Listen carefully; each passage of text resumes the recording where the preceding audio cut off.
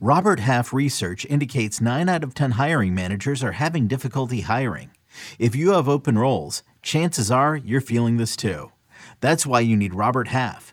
Our specialized recruiting professionals engage with our proprietary AI to connect businesses of all sizes with highly skilled talent in finance and accounting, technology, marketing and creative, legal, and administrative and customer support. At Robert Half, we know talent. Visit roberthalf.com today. Looking for second baseman to buy or sell in dynasty leagues? I gotcha. Up next on Fantasy Baseball Today in 5. Welcome into FBT in 5. Today is Thursday, November 3rd. I am Frank Stanfill, and I'm all alone as Scott White is enjoying a well-deserved vacation. Rightfully so. Enjoy yourself, Scotty.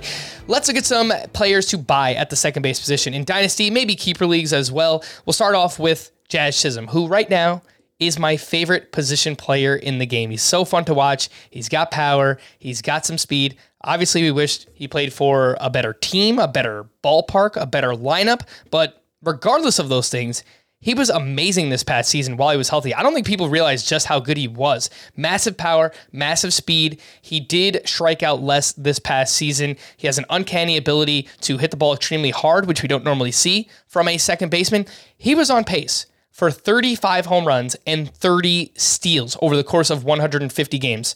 The injuries are a real concern, but if this guy can ever stay healthy for a full season, Adalberto Mondesi, then I do think we could see an absolutely massive season from Jazz Chisholm. So if anyone in your league is worried about the injuries he suffered the first couple of years of his career, I would be looking to buy on Jazz Chisholm in those formats.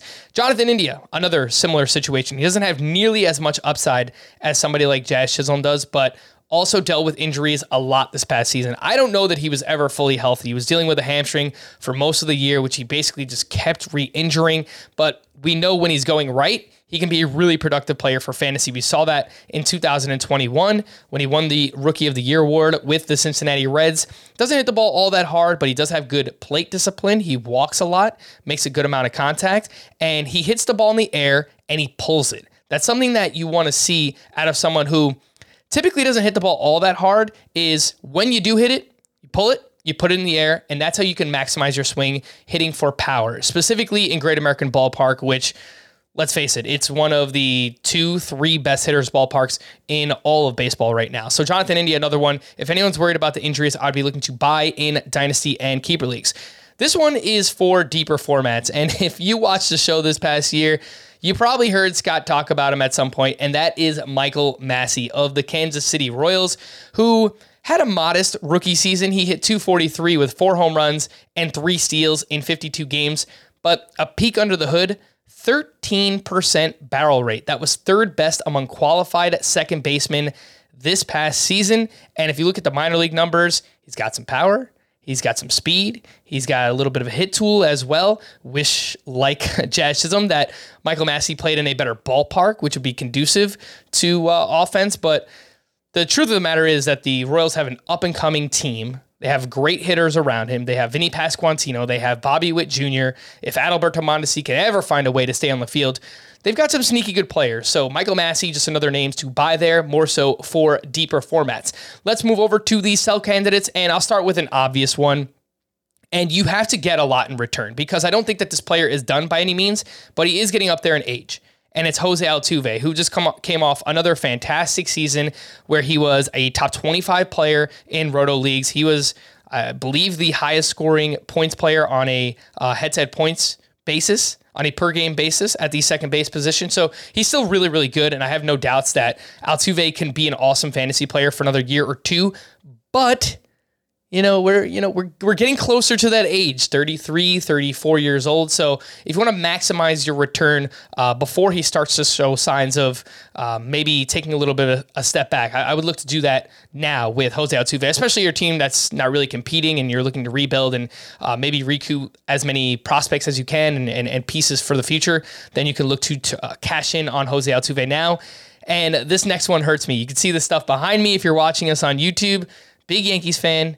Gleyber Torres. I think he's a very clear sell right now. He's had a career that's been very up and down. The peaks were awesome when he first came up. The valleys, the lows, they were very low during a shortened season, dealt with some COVID stuff going on. He bounced back this year. He hit 257, 24 home runs, 10 steals. He was the 77th overall player in Roto, but I just don't know that we can trust him to keep this up year over year. Again, there's been a lack of consistency there, and there's a chance that the Yankees trade him. I've already seen some whispers of trade rumors, and his name was thrown out there around the trade deadline. Apparently, the Marlins were interested in Gleyber Torres in a deal involving Pablo Lopez.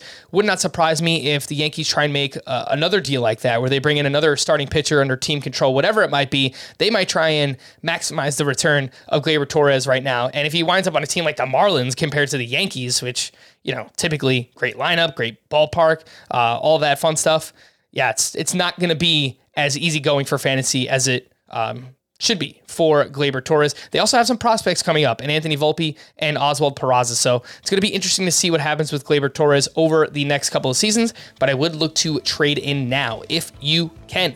For more extensive fantasy baseball coverage, listen to the Fantasy Baseball Today podcast on Spotify, Apple Podcasts, Stitcher, your smart speakers, or anywhere else podcasts are found. And thanks for listening to Fantasy Baseball Today in 5. We'll be back again on Saturday morning.